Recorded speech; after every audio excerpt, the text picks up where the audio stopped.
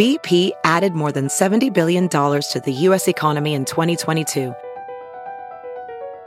Investments like acquiring America's largest biogas producer, Archaea Energy, and starting up new infrastructure in the Gulf of Mexico.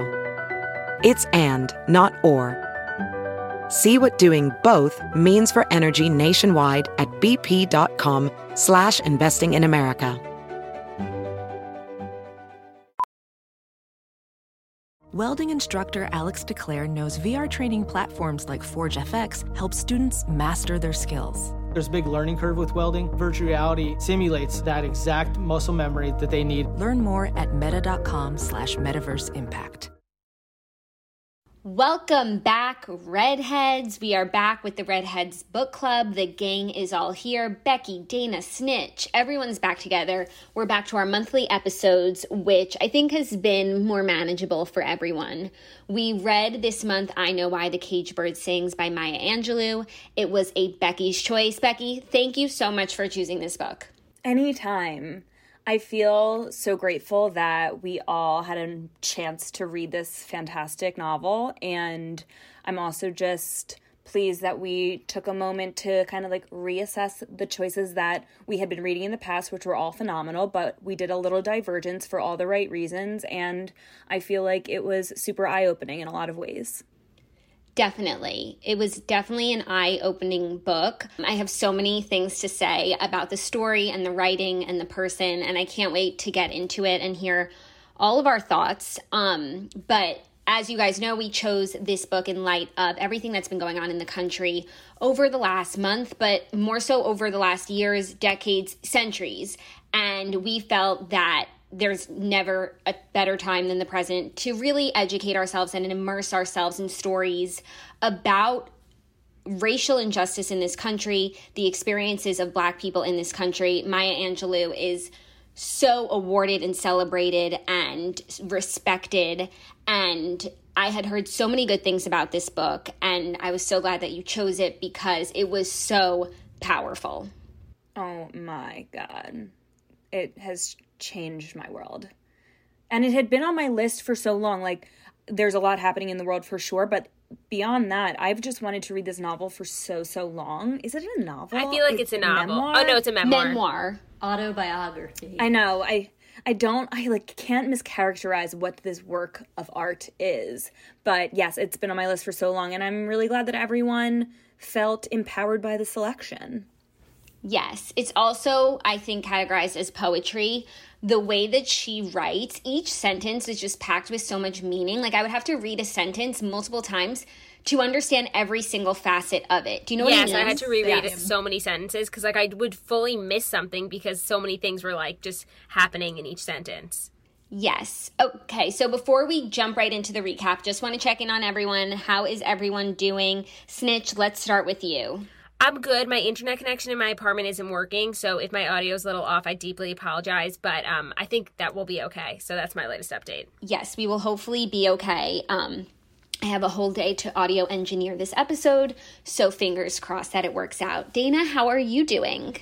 I am good. I will replace my usual boring updates about my Invisalign with a more exciting update that I'm getting LASIK surgery next week. So I'm just taking advantage of the pandemic to really have some self-improvement on my mind, eyes, teeth, body, and soul. Wow. I'm so jealous. All I want is LASIK. I've been looking forward to it for 25 years now. I'm really happy for you. I'm really happy for you too, Dee. That's great. Thank you. Congratulations. And Becky, how are you doing? I'm great. All is well. I am just like living large by the beach, and I am perfecting my herb garden right now. And I also have a tomato plant that is like flourishing. I just kind of feel like I have a green thumb in just really cultivating this newfound hobby of mine. But I have a ton of cilantro and basil and rosemary and mint. So if anybody's in the market, come on over.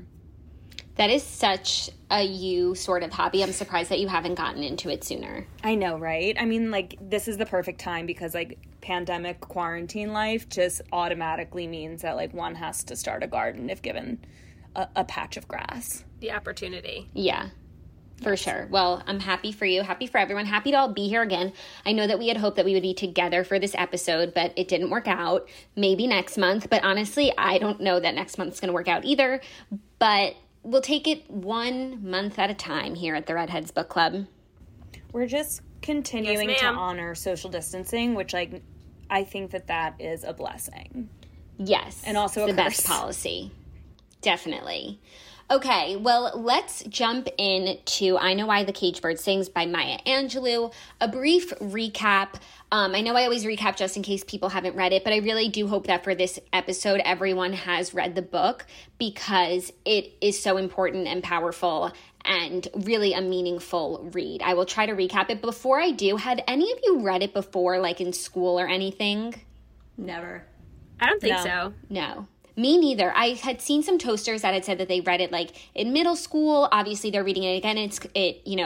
They're learning so much new information from it. But it's not something that I had read either. This feels like a very AP lit novel. Definitely. Which none of us embarked on. Yeah. Yeah, I wasn't in any APs, so. Yeah. For sure. Okay, so I Know Why the Caged Bird Sings is Maya Angelou's memoir. It's actually her first of 7 memoirs, which I found out after reading the book and reading more about her. So she chronicles the story of her life and her experience growing up in Stamps, Arkansas, but also being displaced throughout her life. It's the story of up until she was 17 years old and a lot of the moments and issues that shaped her life. She was born in St. Louis, Missouri. She moved to Stamps, Arkansas with her brother to be raised by their grandmother. Throughout her very young adolescent life, she moved around the country about 7 times and experienced a lot of different instances of racism and sexual abuse. And the story itself, which we'll get into, is just very powerful. She was a child who loved literature and poetry, and that is very much seen throughout the book. There are a lot of different themes that we'll touch on as we recap the book. But before we do, I think I know what you guys are going to say, but overall thoughts on this book. Becky, let's start with you. I was moved. I mean, every word I just ate up. I think that she's such a phenomenal way of capturing her thoughts and so eloquent and poetic, and has obviously seen so much in her life, but manages to have such a worldly perspective on everything. And I mean, so much of what I highlighted in the book was me being like, did I think like this when I was her age? I cannot believe that she had the perspective to just have a voice in such a mature way on all these instances in her world. And she was so self-aware of the color of her skin and of the dynamics with her family and of the moving around. So, I mean, my world has forever changed, and I am forever grateful to the woman, the myth, the legend, Dr. Maya Angelou. Yes, I totally agree. And I also think that she captured the essence of girlhood and just being a child and the way a child thinks and their imagination so aptly, and especially the transition from being a girl to a young adult. I'd never really thought about childhood in that way, but obviously we've all experienced childhood and have had so many similar thoughts, and seeing them written out and spelled out by an adult, I thought was a very interesting tool. Absolutely. Dana, what do you think? I too loved this book. At times it didn't feel like I was even reading a book. I felt like I was reading a poem or a beautiful song, which I really, really enjoyed. Like you, Snitch, I had to reread a lot of sentences again, not because it was burdensome or that I felt like I wasn't paying attention, but because the lyricism was so beautiful that I wanted to make sure I captured every ounce of meaning that she was trying to convey. Because it was just such a wise book. I feel like she was just imparting life lesson after life lesson after life lesson, which was so joyous to read. And at times I almost forgot where I was in the book or what time period it was or in what state she was, but that didn't take away from the book. If anything, it enhanced it, because I felt like the book's effectiveness was that not that you were supposed to focus on one particular scene or one particular moment. It was all the moments combined that made up her life. That was just the fluidity of the book I loved. I thought it was a masterpiece. Yeah, definitely. Can I quickly add something? Mm-hmm. I went into the book kind of like with my preconceived notions of like how all books typically go, that it's like a beginning, a middle, and end. So I expected all of the chapters to bleed into each other and really build on each other. So at the start of the book, I was a little confused because I was like, I can't, like, it's not tracking for me all the time. And then when I finally realized it was kind of just a compilation of short stories, that's when it like hit into overdrive for me. And I was like, okay, I'm obsessed. Like, now I understand, and like I'm hitting full throttle. Yes, yeah. I had the same exact reaction. Snitch? Honestly, I loved the book. Also, what you just said, Dana, about it being like a song, I was thinking that the whole time, that it felt like music, which, not that I think that this has anything to do with the title, but it's, you can bring it into I Know Why the Caged Bird Sings. Like, it really was just like, it felt like a song, but I can't explain it. The way that she wrote, it felt like music. I don't know. I had that thought too, and I'm glad that I wasn't the only one to like have that thought, because I just thought it didn't make sense, but maybe it does. Anyway, honestly, I couldn't agree more. What shocked me so much was how well she was able to talk about her thoughts as a child and like eloquently say them, because I can't remember anything from my childhood, let alone what I was thinking. So it was just like crazy to like read, and like she just like said everything that she wanted to so well, and she just like hit every point. And I think that like every reader genuinely learned something from like every single short story. Yeah, there was not one word wasted, you know? And I think that a lot of the books that we read now, even for the book club, like they're very colloquial and you can read it almost mindlessly. And if you kind of skim a paragraph, you didn't miss that much. But in this book, like if you skimmed a paragraph, like you missed a lot of meaning and you had to back up. Yeah. Yes. Yeah.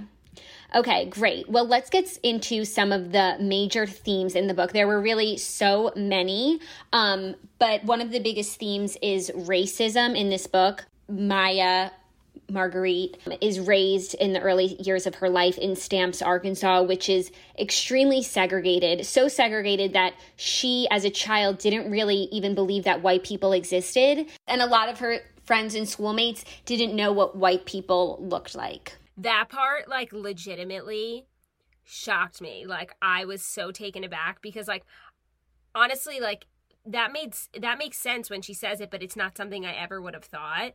And that just, like, really just put everything into perspective of, like, how segregated it was, because, like, they didn't even see them. So, like, yeah, you hear all these stories, but you never see them. Do they exist? It's crazy. It is crazy. It's like this group of people that, you know, from in the background has so much control over how they live and their lives. And they're so segregated to the point where they don't even know of each other or mingle whatsoever in the same town. However, despite not really believing, quote unquote, that white people even exist, like that's how segregated they are, they were still so self-aware of the color of their skin and like their place in society because of that.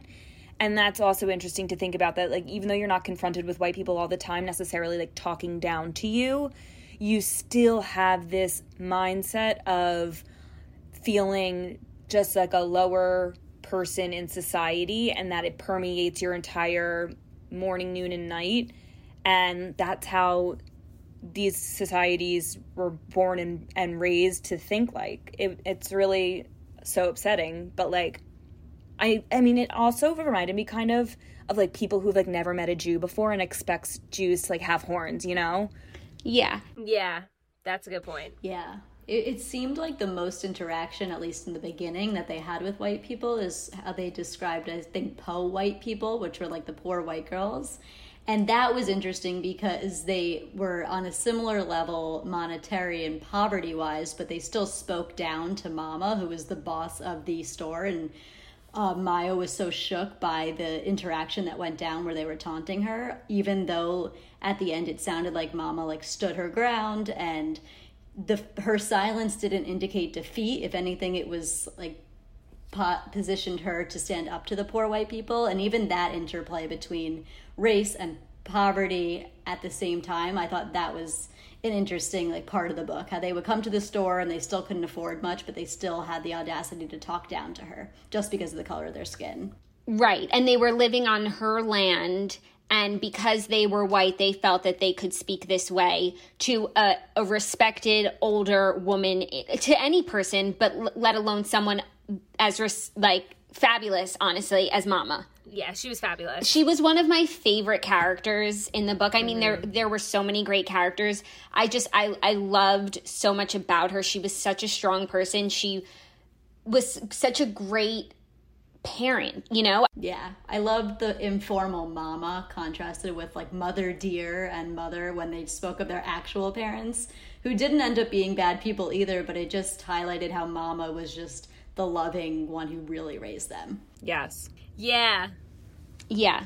I was honestly like really upset when they left Stamps and went to go live with Mother Dear like full time, because like I was gonna miss Mama as a character.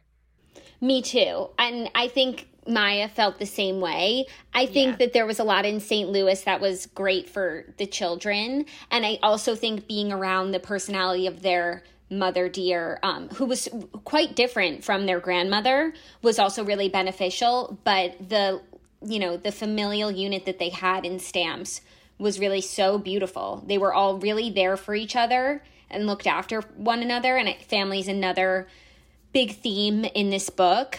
And I really enjoyed reading about her family. Yeah, I love the uncle. There was a line I loved where the dad came back momentarily and picked them up and was all flashy in his car and his mannerisms. And Maya acknowledged something, how eventually he had to leave because Mama was never going to abandon the crippled son who like deserved so much more of her attention and love. And I thought that was an interesting contrast of how like you might think that a Mama would be more infatuated or love more but want to spend more time with the son, but no, her loyalties lied with those who actually needed her. Yeah, and also the one who didn't like leave her too. Yeah, that too. Yeah, it felt like she really had like such an incredible head on her shoulders, like just knew how to allocate her love appropriately to the person who is in need the most. Like when she took Maya to the dentist when she was like in so much pain, and Maya was like, wow, like we had never gone on a train together before, and like felt so comforted by having Mama with her and almost like excited to have her by her side despite this toothache that was debilitating. Yeah, and when she was like, when they were, I think, either on the train or the bus, and she said that Mama had put her arm around her, and she was like, she's never done that before. She knew she Those needed were it. some great, powerful scenes. Also, there were some incidents that Maya discusses where she's confronted by overt instances of racism, like at her graduation. And reading that chapter was so upsetting. At first, it couldn't have been a brighter, more exciting day. And I feel as though throughout her childhood, she was more inward in terms of, more of an introvert is what we would call her now. And to see her be so excited about graduation and like really excited about the community, and to have that speaker really take that away from all of those kids was so sickening. Yeah, she was tenderhearted. That was a rough scene. That was one of the most like powerful, heartful ones. Yeah. One line that stood out to me, she said, "It was awful to be a Negro and have no control over my life. It was brutal to be young and already trained to sit quietly and listen to charges brought against my color with no chance at defense." Yes, that one. I was like, wow. She was so aware, like so incredibly self-aware about what was happening. And it seemed like everyone sort of was. She like looked around the auditorium and everyone was like, peace, like we cannot be spoken to like this, and yet we will sit here and have it and take it. She was so self-aware, which is why, and jumping a little, it was almost like comic relief when we got to the end and she was unsure of whether she was a lesbian because she only read about it in books and had no idea like about self-identity. That was just so like not off-brand, but compared to all of the other insight and knowledge and self-awareness that she had, to then not know about that factor of life was almost like, okay, we're reminded that she still is a 16-year-old. Like, she doesn't have all the answers. But that also but that also just goes to show how little information there was at the time. Like she went to the library, she tried to learn, but there weren't books about it. So what else is she supposed to do? I also felt like she was so funny. Like the book, I know it's so serious and she's a poet, but she's also really funny. And the way that she would describe certain people, for instance, the white woman that she worked for who tried to call her Mary, which we'll discuss her attempting to change her name, but when she was talking about how she had married someone like of a lower stature, and in her inner monologue, Maya was like, she should be happy to have married anyone, like she's quite ugly. And I just like, there was some like shadiness throughout the book that of course is just like beautifully said that I really appreciated. Like, she's funny. She was just so freaking brutally to the point. It was epic. Yeah, it was epic. It was refreshing. Okay, another major theme in the book was resistance, and the form of resistance that a lot of the characters take is very different from one another. I think one of the biggest forms of resistance that stood out to me was the Black community's involvement in the church and their dedication to their faith. There was one chapter, Maya talks about, it feels like disrespectful to call her Maya. Like, I want to say Professor Angelou, like Dr. Maya Angelou. She talks about religion a lot throughout the book because it was such a big part of her childhood and her upbringing and her life. But there was one chapter in general that really, that was really dedicated to a particular sermon where the entire congregation really felt uplifted and moved and felt in resistance to the situation that they were in. And I always think about religion in that way, how it is this sort of salvation, especially in the hardest of times. I feel like people, cling more to religion when times are tough versus when times are easy, even for me, myself personally. And I thought that was a major form of resistance on their part. And it really, to me, when I think about the title, I Know Why the Caged Bird Sings, like I think about the church and these people who are under so much oppression and living in a world that is completely and meant to be unfair towards them. And they have more faith in God than anyone else. There was an interesting line that she said that was like, the poorer you are, the more you attribute happenings to God, and then the richer you get, you tend to attribute it to your own accomplishments. And I liked that because it's true. Like, if once you become successful, people tend to forget God, and they never forgot God. It's actually, Jackie, such a good kind of interpretation of the title of the book, because I feel like it can be interpreted in like so many different ways, but that like actually really makes a lot of sense to me, because like church and the singing in church was such a common, like she had mentioned it many times. So I just wanted to say that I liked that because I didn't think of it. I think it's meant to have so many interpretations of, and especially it's based on a poem, but I think it's meant for you to visualize this bird, this cage, and this song. Yeah. Okay, another major theme is womanhood, between sex and gender, sexuality and identity. Maya discusses, her entire adolescence and a lot of the feelings she had around being a girl. Even at times she wished that she was a boy. She has a very traumatizing sexual experience at the age of 8 years old. Reading that chapter was heart-wrenching. Yeah, that was brutal. Yeah. I actually had to take a break from the book for a bit after I read that chapter. Like, it just made me sad. Yeah, it definitely gives you pause. And how physically sick she got. Like, her body just totally, shut down. And it's just, it was tragic. And she didn't speak for a few years after. And I thought that was interesting in the book, because she didn't speak in the wake of trauma. And she mentioned how Bailey, her brother, had a similar coping mechanism, which they described as his soul going to sleep. Whenever really horrible racial things happened, he just would clam up and not talk and compartmentalize and shut down. And in connection with the resistance theme, it was almost a way to cope and stop for a second when it got too much and not speak. But eventually, as she was taught by Mrs. Flowers, I think her name was, the one who brought her out of her reverie and like started introducing her to books and speaking again, like they found power and resistance in the best thing you could do, which is education and learning and reading. And that's, I think, like a very powerful tool that got them out of those times where they were they were flappable. They couldn't maintain like any sort of composure, and their souls went to sleep, as they described it. Yeah. Also, in terms of being like a girl and a woman, I thought she put it really aptly when she discusses how after she was raped, she was silent and she had ceased being a girl. When she makes a friend, Louisa, she says that they would giggle together, and when they were playing, she said, I don't think she understood half of what she was saying herself, but after all, girls have to giggle, and after being a woman for 3 years, I was about to become a girl. That was a great line.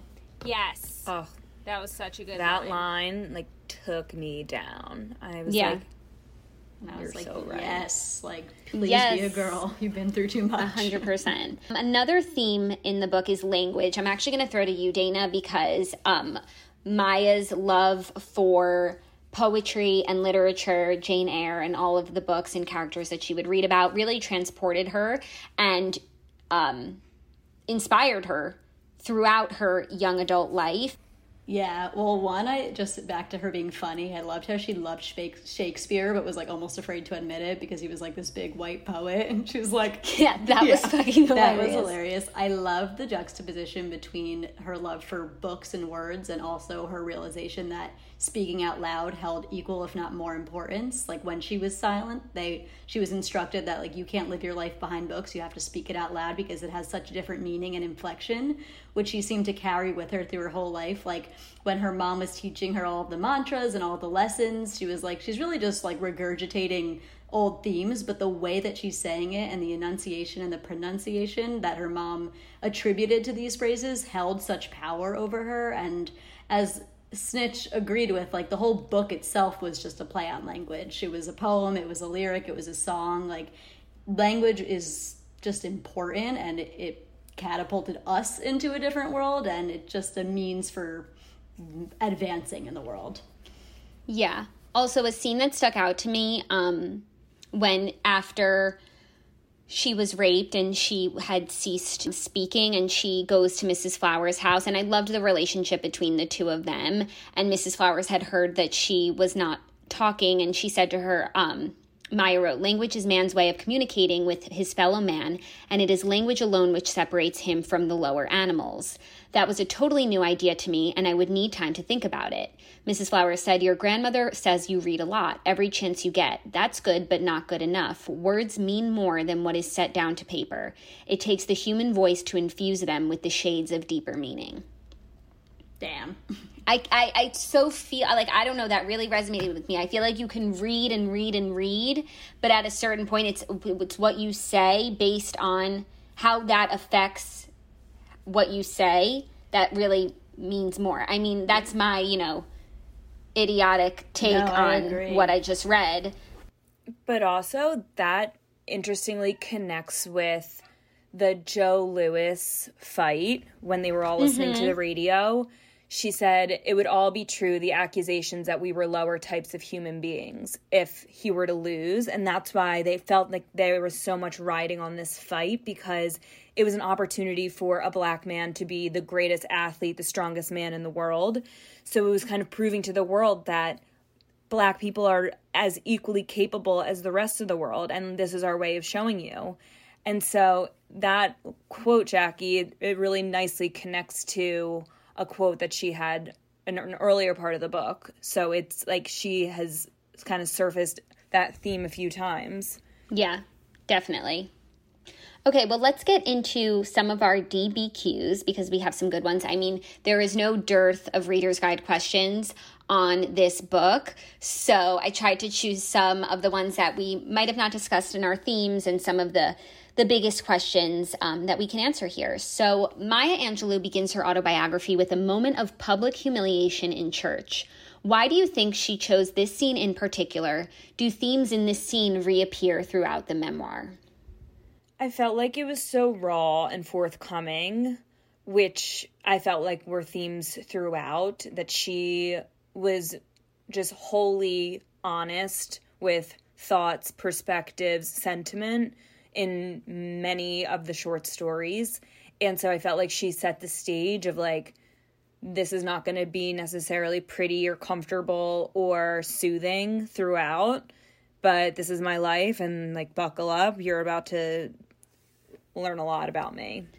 Yeah. Yeah, I thought the same. I thought it was like her way of basically like setting the stage of like, this isn't just like an ordinary book or an ordinary life story. Like, this is going to be different than like anything else that you've ever read. Yeah, I also think that every element of that scene really encompasses a lot of the major themes in the rest of the book. For example, she's in a church and she's reciting a poem and she's feeling insecure and she's so aware of herself and she's feeling embarrassed. And these are feelings that continue to come up throughout the book. And so I feel as though this is her way of like summing up her childhood, you know when like something happens to you and you're like, everything about that is so me. Yeah.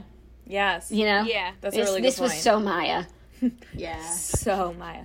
Yeah, the church was really such a like centerpiece of the whole book. Like, it bore witness to everything. Like, in the beginning, her humiliation, later when her and Bailey like could not stop laughing, like it was just always there. And so I agree, it set the scene and it paved the way for much larger themes in the whole book. Yeah, definitely. Also, we haven't discussed yet Oprah Winfrey's foreword, which I loved. Me too. And I loved hearing about the friendship between the two of them and how close they were and how similar their lives had been. Yeah. I thought that was so interesting because it's like, we read this book and we're like, wow, like that's so crazy, or like that, I can't believe that was her childhood. But then you read a foreword from someone else and they're like, I related to that so much, and just like opens your eyes to the fact that like, this isn't just one person's story. This is like many other people's stories. Yeah.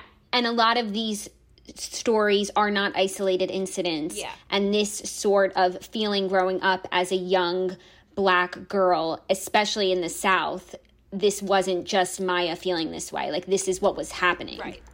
I like found myself reading it and thinking of what Oprah was thinking. Like, on every page, I was like, did Oprah like this part? Like, which? Yes. Like, Oh my God. I was like reading it through the eyes of Oprah. I found myself being reminded of Oprah very often, because also Oprah, I don't know what a foreword is always meant to do, but what she does is really sort of outline some of the big things that stuck out to her in the book. And so when those things did happen, I was like, oh, Oprah read this. Same. I was like reading it through the eyes of me, but like also through Oprah and wondering what she felt. I love hearing your guys' perspective, because like I didn't feel that way once, but like I obviously loved the foreword, but like I never thought about Oprah again. But during the foreword, I most certainly did, and I definitely recognized that this was many people's stories, not just one.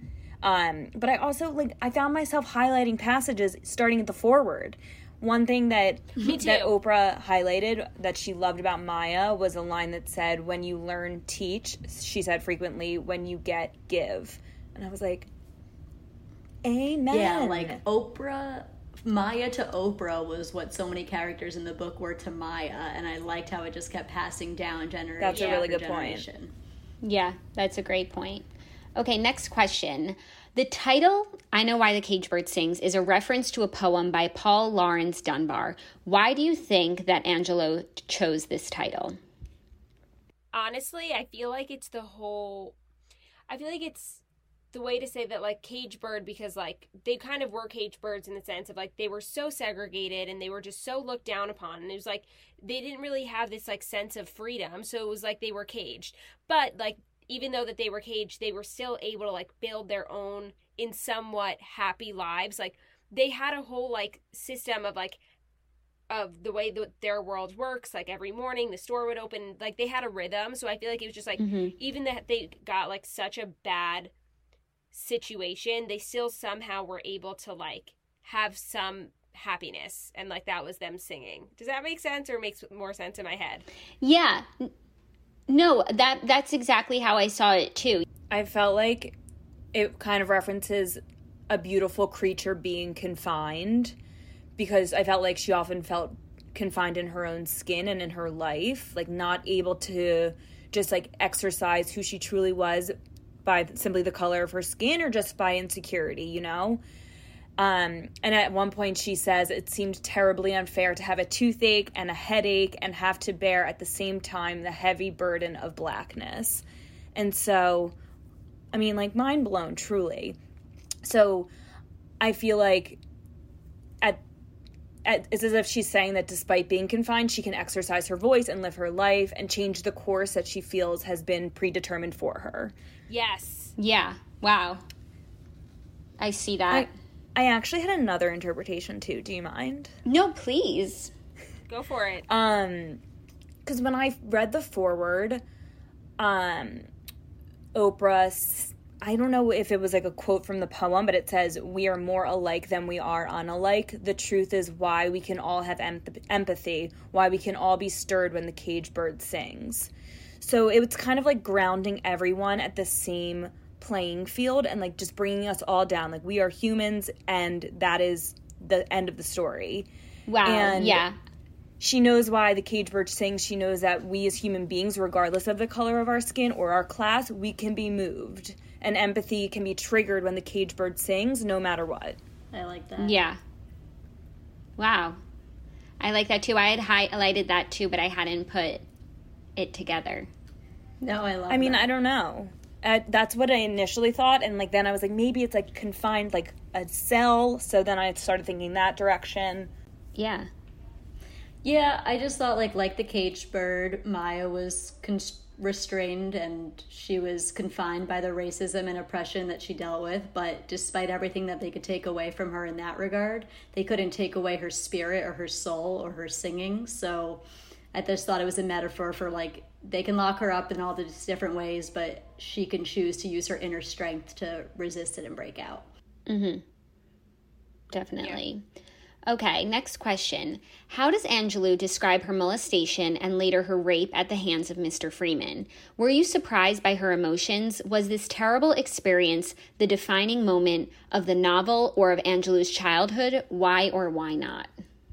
I mean, I thought the way that she had, like, not handled it, but, like, her thought process, you have to remember that she's 8 years old. She doesn't even know that this is wrong. So, like, the first time when he touched her, she, like, was ashamed to admit that she had liked it or whatever, or, like, felt good for her. But, like, she didn't know that it should or it shouldn't. So it's, like, her thought process is, like, there's no way for you to even really comment on that unless it's happened to you. Yeah. Yeah, in terms of a defining moment, I completely think this was a huge one in her life. I also, like, for defining moments, one that I thought was really impactful was when she was in the junkyard later on, because that was like the first time that she didn't really feel defined by her race, because she was with Mexicans, she was with whites, she was with other blacks, and like she shed some of that insecurity that was with her so intensely throughout the whole book. So that scene coupled with this rape scene, I think were two hugely defining moments. I completely agree. That scene, or the summer that she lives in the junkyard and she comes out of it, obviously, you know, looking at the world differently. She says she comes home and the adults even look different to her. They're not just like all adults anymore, these impenetrable adults, like because she's really matured and been on her own. She's less of a child and more of an adult as well, but also in the way that she viewed tolerance and, you know, being with people that were not like her. It was like nothing mattered in the junkyard except for who you were. Yeah. I love that. Yeah. And like what you contributed, because they like shared everything. Yes. Yeah.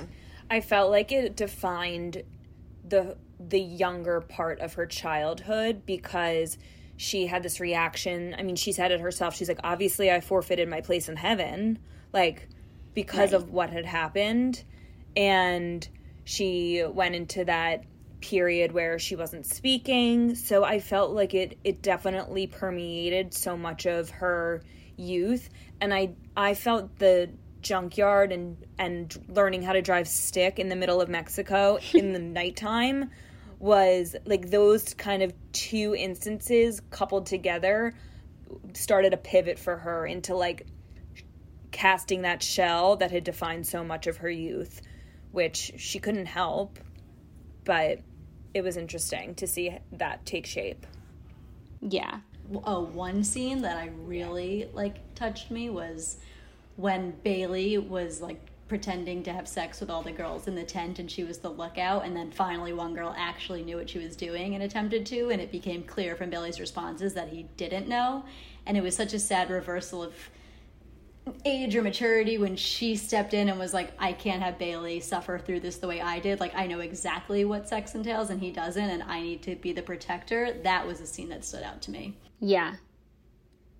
It really was. It's also interesting how, you know, she describes her thought processes as a child with limited information beyond, you know, what she could get in a library or at school. Nowadays, kids like have access to the internet, and I think I haven't spoken to a kid in a while, but like, you know, if they wanted to know how sex works, like they can just Google it.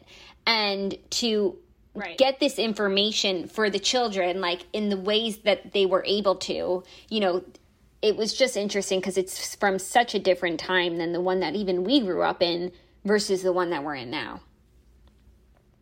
Right, which is why I also think back to the whole lesbian thing. Like, there wasn't information for her to even look up or get answers to any of her questions. So it's like, in order to go through these, like, life moments, it's like they just didn't have, like, the access to the knowledge that could have just, like, I think helped. Yeah. More. That's something that I feel like I've been seeing a lot in books, especially memoirs, where people recount their childhood and the thoughts that they had before they knew better. And it's just always, it's like cute and sweet how kids think, but it also, when it comes to matters of like sex and reproductivity, you need, like, knowledge is power, and kids need to know. Yeah. So I thought that was interesting. Okay, next question. Quote, every person I knew had a hellish horror of being called out of his name, and when Mrs. Cullinan renames her Mary, she exacts her revenge. Can you think of other examples of naming and renaming in the book? What do you think it means to be called out of one's name? Question mark. I feel like it means being recharacterized as if your core and identity is disposable. Yeah. Mm-hmm. Which, like, I can't think of any worse feeling. And, I mean, it's just, it feels like just as a whole you're being degraded. And I thought it was, like, a very interesting, I think this is a really interesting question because I hadn't really thought about it. And that's exactly what it means, I think. Yeah. Like, on its face, to call someone something other than their name is disrespectful, but given the history of this and the racism behind it, I feel as though this chapter and Maya discussing it in the way that she did gave me a whole new perspective on it. Like, no, it's not just disrespectful. Like, it's deeply offensive, and you're assigning characterization to someone's complete being, and that's not anyone's place to do that for another person. Yeah. And it echoes, like, the unfortunate longstanding history of white people using derogatory names to refer to black people. So it's definitely your identity is intertwined with your name, and by dismissing it, you're eroding the person you are, but it also has historical undertones where you're disrespecting the entire race. Yeah. Yeah. And in the story, Hallelujah was Glory's original name, and she got recharacterized or renamed as Glory. Right. Like, that was just another instance where it happened. So and again, Maya was funny when she was like, wait, what? That was your original name? Yeah. Next, we are going to get into our redhead question. We only got one question this week, but it is a big one. One salient theme of this book was religion/faith. Despite the challenging circumstances of her life, Maya retained much of the faith that she learned from her grandmother. One line that struck this reader on page 53 was, quote, "Of course I knew God was white too, but no one could have made me believe he was prejudiced," unquote.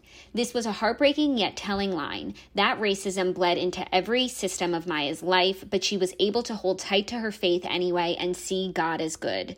Did you feel that Maya clung to her faith because it was taught to her as a young child, or because she found that her faith helped her to go through life more easily, or for some other reason? I think it's a little bit of both. Like, when you grow up with, like, faith and religion being so prevalent in your life, like, there's no way for that not to have an effect on you. But I also, like what we were saying before, like, the worse off you are, the more you, like, believe and need God, whereas, like, once you're successful, like, you don't really lean on him that much. So I feel like it's a little bit of that, but also, like, I feel like if you don't have God to turn to when things get so bad, like, who else do you turn to? Yeah. And I also think that, especially when it relates to faith, you know, you can be raised in a very religious household and then you grow older and you change sort of your feelings about it, or you amend them to your life now. But I think that when most children who are actively religious, like, they're always the kids in the pews who are like antsy and don't really want to be there. So when Maya's recounting her experience in the church and her and her brother are laughing and like some of it, you know, they kind of didn't get, I think that's very normal child behavior. But I think she continues to take her faith with her. Yes, because it's so much of what she knows, but I think also because of the way she feels about it personally. I don't believe it was just because she was raised that way. I think faith is too much of a big thing in anyone's life, that if you don't fully believe, then it's not something you're going to take with you when you no longer have to go to church every Sunday with your grandma. Yeah. One of the quotes that I loved was, life is going to give you just what you put in it. Put your whole heart in everything you do and pray, and then you can wait. Like, even when they're talking about the sheer definition of ambition and going out and getting what you want and pulling yourself up, they still have to incorporate the pray part, where, like, no matter what you do, though, you'll always be privy to God and he is overseeing everything. So I do think it colored her entire life, not just because she was raised that way, but because she believed it. Yeah, definitely. I mean, I guess we have to read memoirs 2 through 7 to find out the rest. I actually hope that, like, in the next few years, I get a chance, or I make the time to read more of her books, because I thought, actually, when I started this book, I figured it was a memoir, and chapter 1 would be her childhood and chapter 20 would be her at age 80. Yeah, me too. You know, I mean, I know that it wasn't written when she was 80, it was written in the 60s, but I thought, you know, it would be her career. And so towards the end of the book, I started to realize that wasn't the case. And I was grateful to see that there were more memoirs with more of her story, but I did think it was going to be, you know, her whole life up until the point that she had written it. But it wasn't that. And I'm actually really grateful, because I think that this formative period of her life, there was so much there, and I can't even imagine what's in store in the rest of the books. Yeah. If for nothing else, I want to read the rest of her stories because of her writing technique and the message that she's able to convey with her words. Definitely. Yeah. Okay, next up, we are going to get into the moral of the story, but before we do, I want to let you know that today's episode is brought to you by Book of the Month.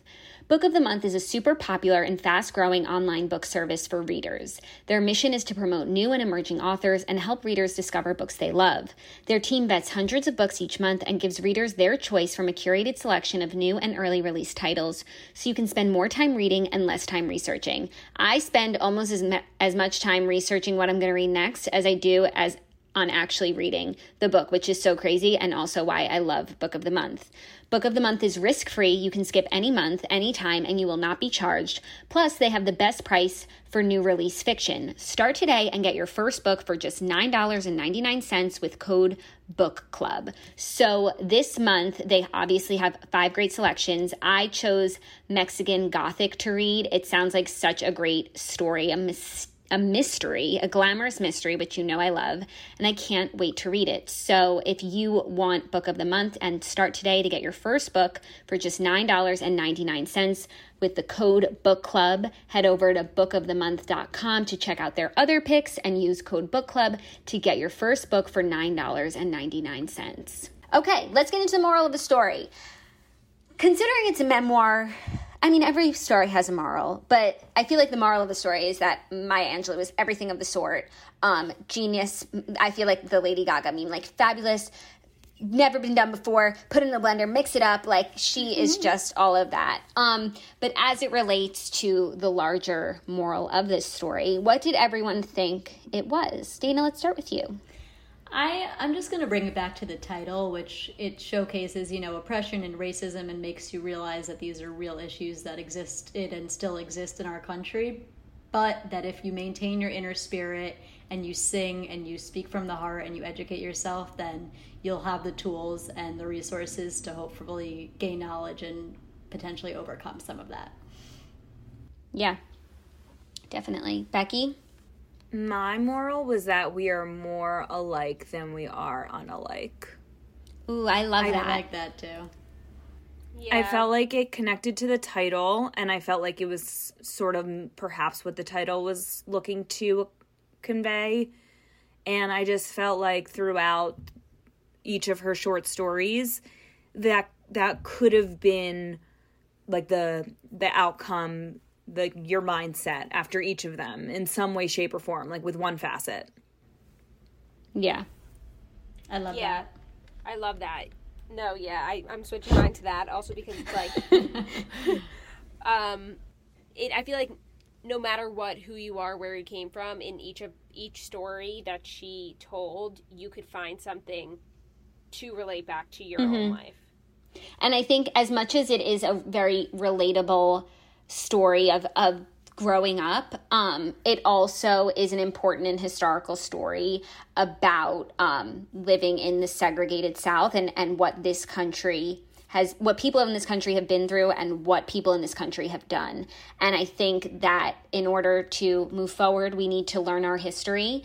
And obviously at times in this book, like, it's an uncomfortable history to have to confront, but it is more important than ever.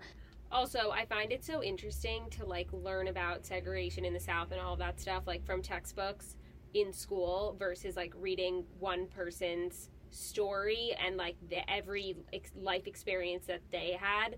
Like, I don't know. It's just so interesting to me to, like, read it from that point of view. Yeah, because it's one thing to read it in a textbook that it's just facts and this is how it was, but to read one person's experience of how that made her feel and how that made her daily life experience, it's more than you could really ever, I mean, coupled with the facts and information, it really paints a picture of what life was like. Yeah, and it just makes you think of, like, every other person's story, like all of her friends. What was Louise's story? Right, yeah. Right.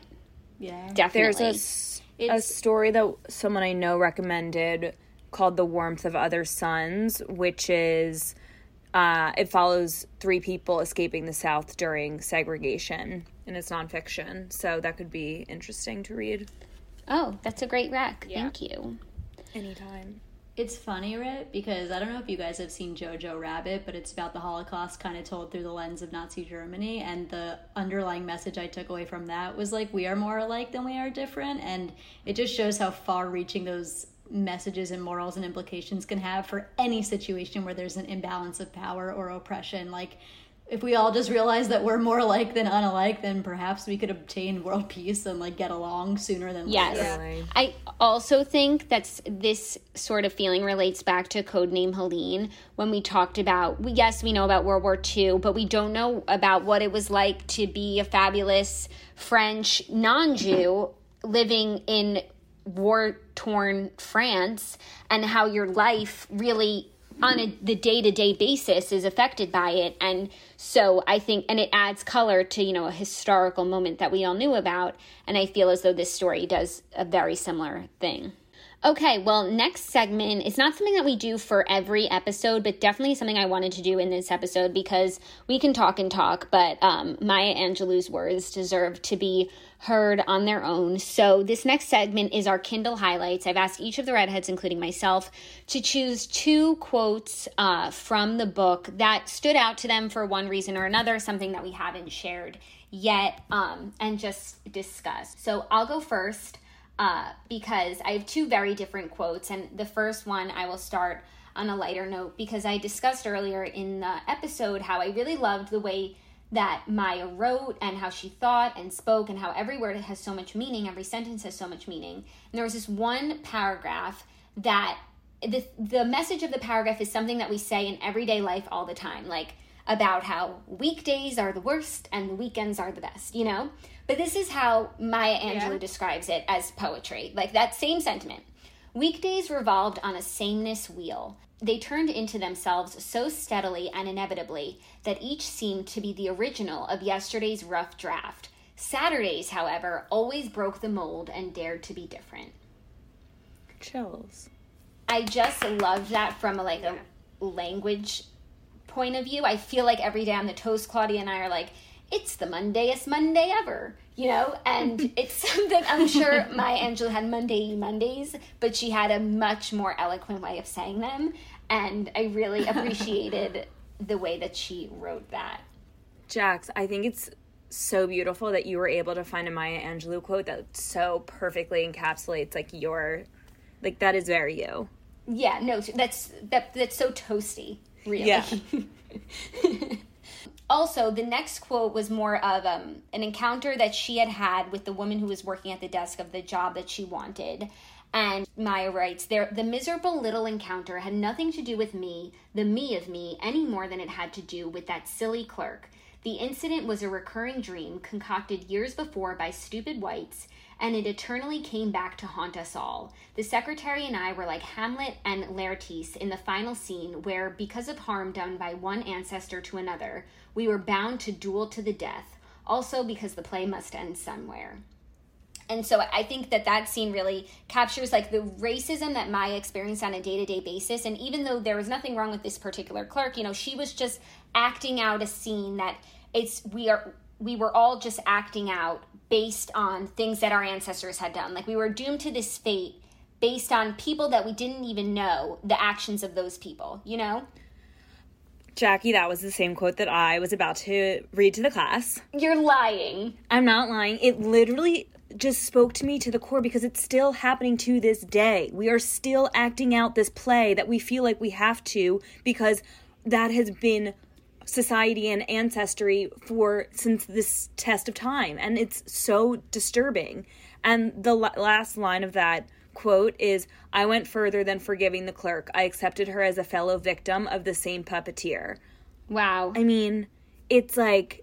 But you know what's crazy about that? Like, she went even further later on in the passage to be like, you know what, never mind, scrap all of that. Like, what do you mean scrap all of that? That was beautifully written and you're, like, now changing your mind. It just shows that she can, like, say things so eloquently without even thinking. To be like, I take it all back. Like, she is not a victim. She is a perpetrator of racism, and screw her, and I'm gonna get this job. Like, even that eloquence was then retracted for something even more beautifully said. Like, she's just pumping them out.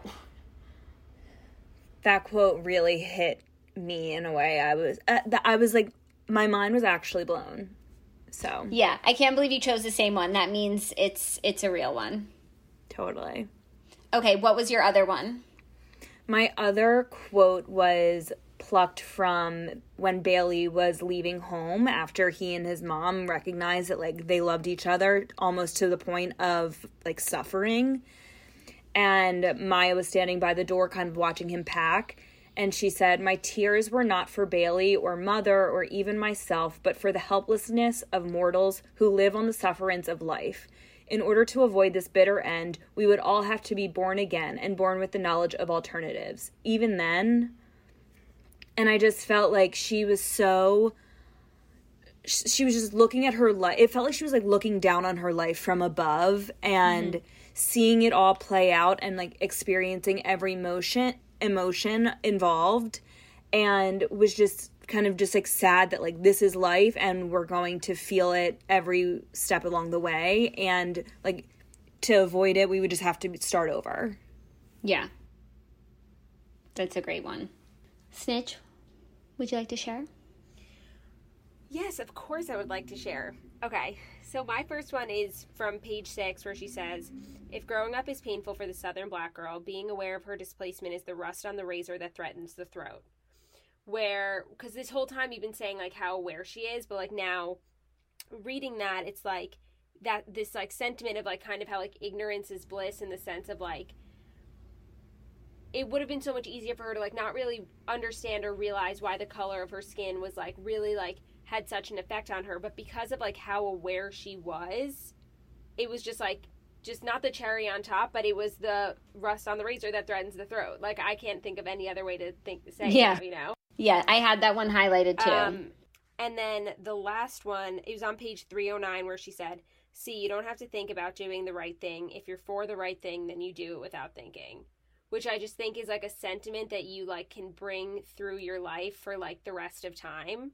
And, like, something that I will be thinking about, like, just going. Wow. Yeah, that's a really good one. That's a great takeaway, like, from this. reading. I so understand why people can read this book so many times. Like, no matter... Yeah, because you can find new, like, tidbits of just, like, amazing, like, things that just make life lessons. That's what Oprah said. Definitely. And so many of the redheads said it, too. Dana? Okay, my first quote, which I loved, was, "Without willing it, I had gone from being ignorant of being ignorant to being aware of being aware. And the worst part of my awareness was that I didn't know what I was aware of." Yeah. I feel like it doesn't even need an explanation. That was, like, my number 3. That one, that one's crazy. It's so good. And then my second one was a little lighter and doesn't showcase her eloquence as much, but I still thought it was powerful. "Hoping for the best, prepared for the worst, and unsurprised by anything in between." That was what she used to describe Mother Dear when she was asking about her vagina and lesbians. And I just thought that was like a simply said but great approach to life. If you always are hoping for the best but prepare for the worst, then you'll be okay with your reactions no matter what you're told. Yeah. Also just a great takeaway that is applicable to anyone at any time. Totally. Okay, great. Well, thank you guys for sharing. Now we'll get into the fun Hollywood treatment. If we were to make a modern day movie based on this book, who would you all cast as Maya?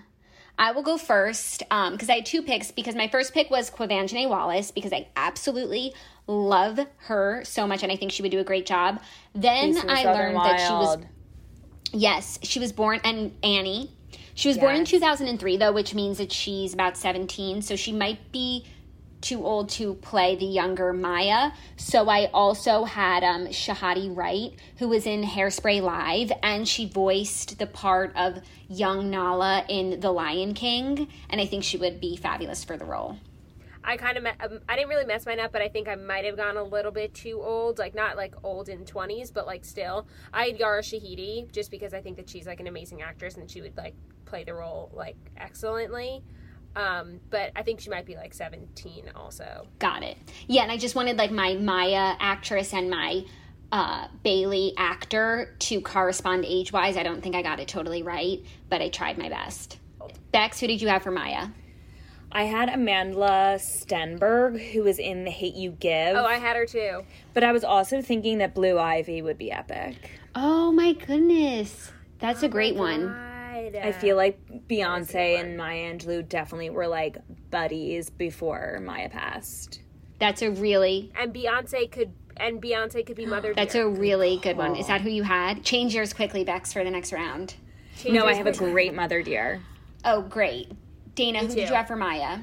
Okay, like, it was hard for me to think of someone because Maya's a real person. Yeah. I just wanted Maya's younger self to play. Yeah, right. This is, like, she's far too old, but Regina King. Okay, maybe for, like, Memoir 3. Yeah, that's just, like... You do know she's, so like, funny. 6. Yeah. Okay. I was stuck on Maya herself. Who did everyone have for... Bailey, her brother? I had Miles Brown. He's from Blackish. He definitely corresponds to the age of Bailey in the book, but not to my older actresses for Maya. But I think he'd be great for Bailey. Yeah, that's a good one. I had Caleb McLaughlin from Stranger Things, and I think that it's a fantastic pick. Wonderful. That's great. I had Lonnie Chavis from This Is Us, which I also think... That's who I was thinking. So really, you think mine's a fantastic choice. Yes. Thanks, Mitch. Dana? You're welcome. I had Michael B. Jordan. What is wrong with you? I literally cannot. Were you here during this reading? That is so funny. She never disappoints. Never. She never disappoints. Okay, who did everyone have for Mama? I had Viola Davis, but I also think that Oprah could be a great choice. Good call. Yeah. Oh, that's a good call. I had Taraji P. Henson. Oh, that's good. I feel like she could do well. I had Octavia Spencer. Which I feel like just is a natural selection. Mm-hmm. I had Kerry Washington. I think Kerry Washington would be great for Mother Dear. Yeah. Yeah. Okay, because I had Taraji P. Henson for Mother Dear, so maybe I should just switch them. Yeah. Or just scrap them both. Yeah, or just like pay a little bit more attention to the ages. Yeah. Like, we're worried about picking 17-year-olds, and you're picking Kerry Washington's the grandmother, Taraji P. Henson is the mother, and Regina King is the daughter. Who might be the oldest of them all. I truly can't. For Mother Dear, I had Keke Palmer. I know she's a little young for the role. Interesting choice. I know. I just feel like she could do a good job. I had Laura Harrier. Me too. Because because I thought that, like, they describe Mother Dear, she described Mother Dear as, like, just, like, a beautiful, like, just, like, glorious, stunningly beautiful woman. And that's what I think of Laura Harrier. Great choices, like, everyone.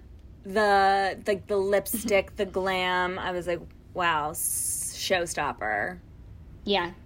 Okay, great job, guys. So next up, we are each going to rate the book and give this our overall Redheads rating. So I will go first. I gave this book a 4.5. Obviously, this book is a 10 out of 10, like, literary masterpiece. Just as far as, like, my rating scale and, like, what I enjoy reading, it's a 4.5 for me, but, like, it's a 5. But it's a 4.5. I gave it a 4.3. Oh, that's great. Bex? I gave it a 5, which is the first 5 that I have doled out. Oh. And I do so without hesitation. I was touched from my fingertips to my toes by this book and by her words, and I don't think I'll stop thinking about it for, like, months to come. And it moved me in a way that I look to be moved by literature. So it was everything to me. It had highs and lows and everything in between, and take-home messages. Like, what more could you want? Yeah. I feel that. I gave it a 4.5. I just thought it was, like, a fantastic book, and a book that I normally wouldn't have chosen, which just goes to show that I need to read better books that aren't just Boy Meets Girl. Exactly. That's why we're here, Snitch. Okay. The overall Redheads rating for I Know Why the Caged Bird Sings by Maya Angelou is a 4.575. I think that's our highest. I think it's our highest. I think we each gave our highest ratings. I don't think I've given a 5 yet. I just, like, I feel like I'm never going to give a 5. Yeah, I sometimes, like, I give a 5 on Goodreads, definitely, because when I'm between a 4 and a 5, like this book, I'll give a 5 on Goodreads, but when I'm able to use a decimal point, I just get a little bit more specific. Yeah. Mm-hmm. I know, I've been holding out a 5, but this was everything to me. If you're ever going to give a book I was holding it out. Yeah. Yeah, no, this was that. So that is our recap of this book. Becky, thank you for choosing it. This was an incredibly moving book. I feel like I learned so much. I have just been spent at the last month trying to read as much as possible and educate myself on the stories of Black people then, now, and that's a great segue into our next segment, which is the other books that we read this month. I spent the month reading only books from Black authors. Obviously, you guys know I love celeb memoirs and fun fiction novels, and I read all of those things. The first book I read was The Chiffon Trenches by Andre Leon Talley, who was the creative director at Vogue, and it is the story of his life. There are a lot of similarities between his memoir and the one that we just read, and I've picked up on a lot of common themes throughout these books. The book was so good. I mean, if you love fashion or a celebrity memoir and a little bit of tea and just great writing, I would highly recommend it. I gave the book a 4. I really, really enjoyed it. He talks a lot about his time in fashion, you know, in the golden age of fashion, his friendship with Karl Lagerfeld. There's just so much interesting information as someone who casually keeps up with fashion. I loved it, and I highly recommend it. The next book I read was We're Gonna Need More Wine by Gabrielle Union. It's a collection of short stories. I loved it. It was so good, funny, smart, everything. I love Gabrielle Union. It was all these different short stories just summing up her life growing up and some of her stuff in her career and her marriage. And it, again, if you love a celebrity book, like this one is it. I gave it a 4.5. I absolutely adored it. And the other book that I read, which was a Dana recommendation, was Such a Fun Age by Kylie Reed. I really liked this book too. It was a really crazy story. I liked how it was written and the characters, and it really sparked like a lot of thoughts in me about racism and the different ways that it can take shape. So I gave this book a 3.5 because I really like the beginning and I really like the end. And the middle, if you read the book, like Thanksgiving, like kind of got me off track, but I really liked it. So Dana, let's throw to you because I want to hear your thoughts on the book that you recommended to me. I felt very similarly. It caught my interest very early on, and towards the end I loved it, and the middle was kind of like, oh, is anything happening? Like, what's going on? I don't even know how I feel. I guess that's a note of a good book of like, I felt I couldn't sympathize with either character too intensely because they were so flawed and they were aware of the other shortcomings but not their own. So it was a maze, but I liked it. I'd probably give it a 3.0. And the other book I read, I absolutely loved, like top of the list. It's called Ask Again Yes by Mary Beth Keane. I'd give that a 4.6. It was incredible. I would recommend it to anybody. A masterpiece. Ooh, okay. Maybe I'll read that next. I didn't know what I was going to read next. Thanks. Same. I read The Girl with the Louding Voice by Abby Dare. Dana! A Dana recommendation. Oh my Dana God. recommendation. That is amazing. Phenomenal. Also a Nigerian author. So it was, so eye-opening because, it wasn't, I don't believe it's like nonfiction, but it's definitely taken and rooted in the author's own experiences growing up in Nigeria. So 1,000% would recommend. I would give it a 4 out of 5. And I also read The Hate U Give by Angie Thomas, which I think the movie was a Toast Movie of the Month. So I still haven't I haven't watched the movie, but I've read the book and it was so amazing. Like sort of a little bit more YA than I was expecting, but actually not expecting. I think I knew it was going to be. And I would also give it a 4 out of 5. Yes, we just watched that movie. It was so good. I wish I had had time to read the book before I watched the movie. But I'm glad to hear that you read it and that you liked it. Everyone said that the book is so good. So good. Great. Snitch? Honestly, I really didn't read any other books besides this one just because I started a bunch but just was having a really hard time focusing, so I chose to listen to more things than I did read. But I did actually just start after this book called Tell Me Who You Are by Winona Guo and Priya Volchi, and it's basically just these two authors sharing their stories of race, culture, and identity. And I literally just started it last night, but so far so good, and it's just nice to hear other people's stories. Yeah, great. Okay, everyone. Well, that's that on that. Now Dana is going to share her choice for next month's episode of The Redheads. We know that a Dana's choice, we've only had one, but it was our most miscellaneous book yet. If you don't remember, it was Nothing to See Here by Kevin Wilson, which I think in all of the Redheads, I don't know, that book just has stuck with me, and I've really I look back fondly on it. So you have a really high bar that you set for yourself. I look forward to your next choice. What is it? The next Redhead book choice is called My Dark Vanessa by Kate Elizabeth Russell. I hope it's good because I honestly didn't research it that much because I wanted to be surprised and not know everything before reading as I do. So it was a risk, but I hope it's good. Josh's mom, my future mother-in-law, recommended it to me, and she works in book publishing, so I trusted her blindly, and hopefully it's good. Okay, great. Well, I trust that. That's a good source. I trust that too. I'm excited. I looked it up briefly, and it looked really intriguing, and it had really good reviews, so that's all we can really ask for from a Goodreads profile. It was also just published. Oh, great. I love really being, in the middle of when the conversation is going on. Okay, well, thank you guys so much for reading, participating. Thank you to the Redheads community for also participating in this with us. Thank you to Rebecca for choosing it. This has been a really great episode, and I missed you guys. This was the longest we went without doing an episode in a while. No, I missed you guys too. But I think this is right for us. Monthly. Yeah, we got to do it again soon. Yeah, we got to do it once a month. Yeah. That's the way to go. Definitely. Okay, well, I hope everyone has a good weekend, a happy 4th of July. Have a safe holiday weekend, and we will see you next month, the first Thursday of the month. Bye. Bye. Bye.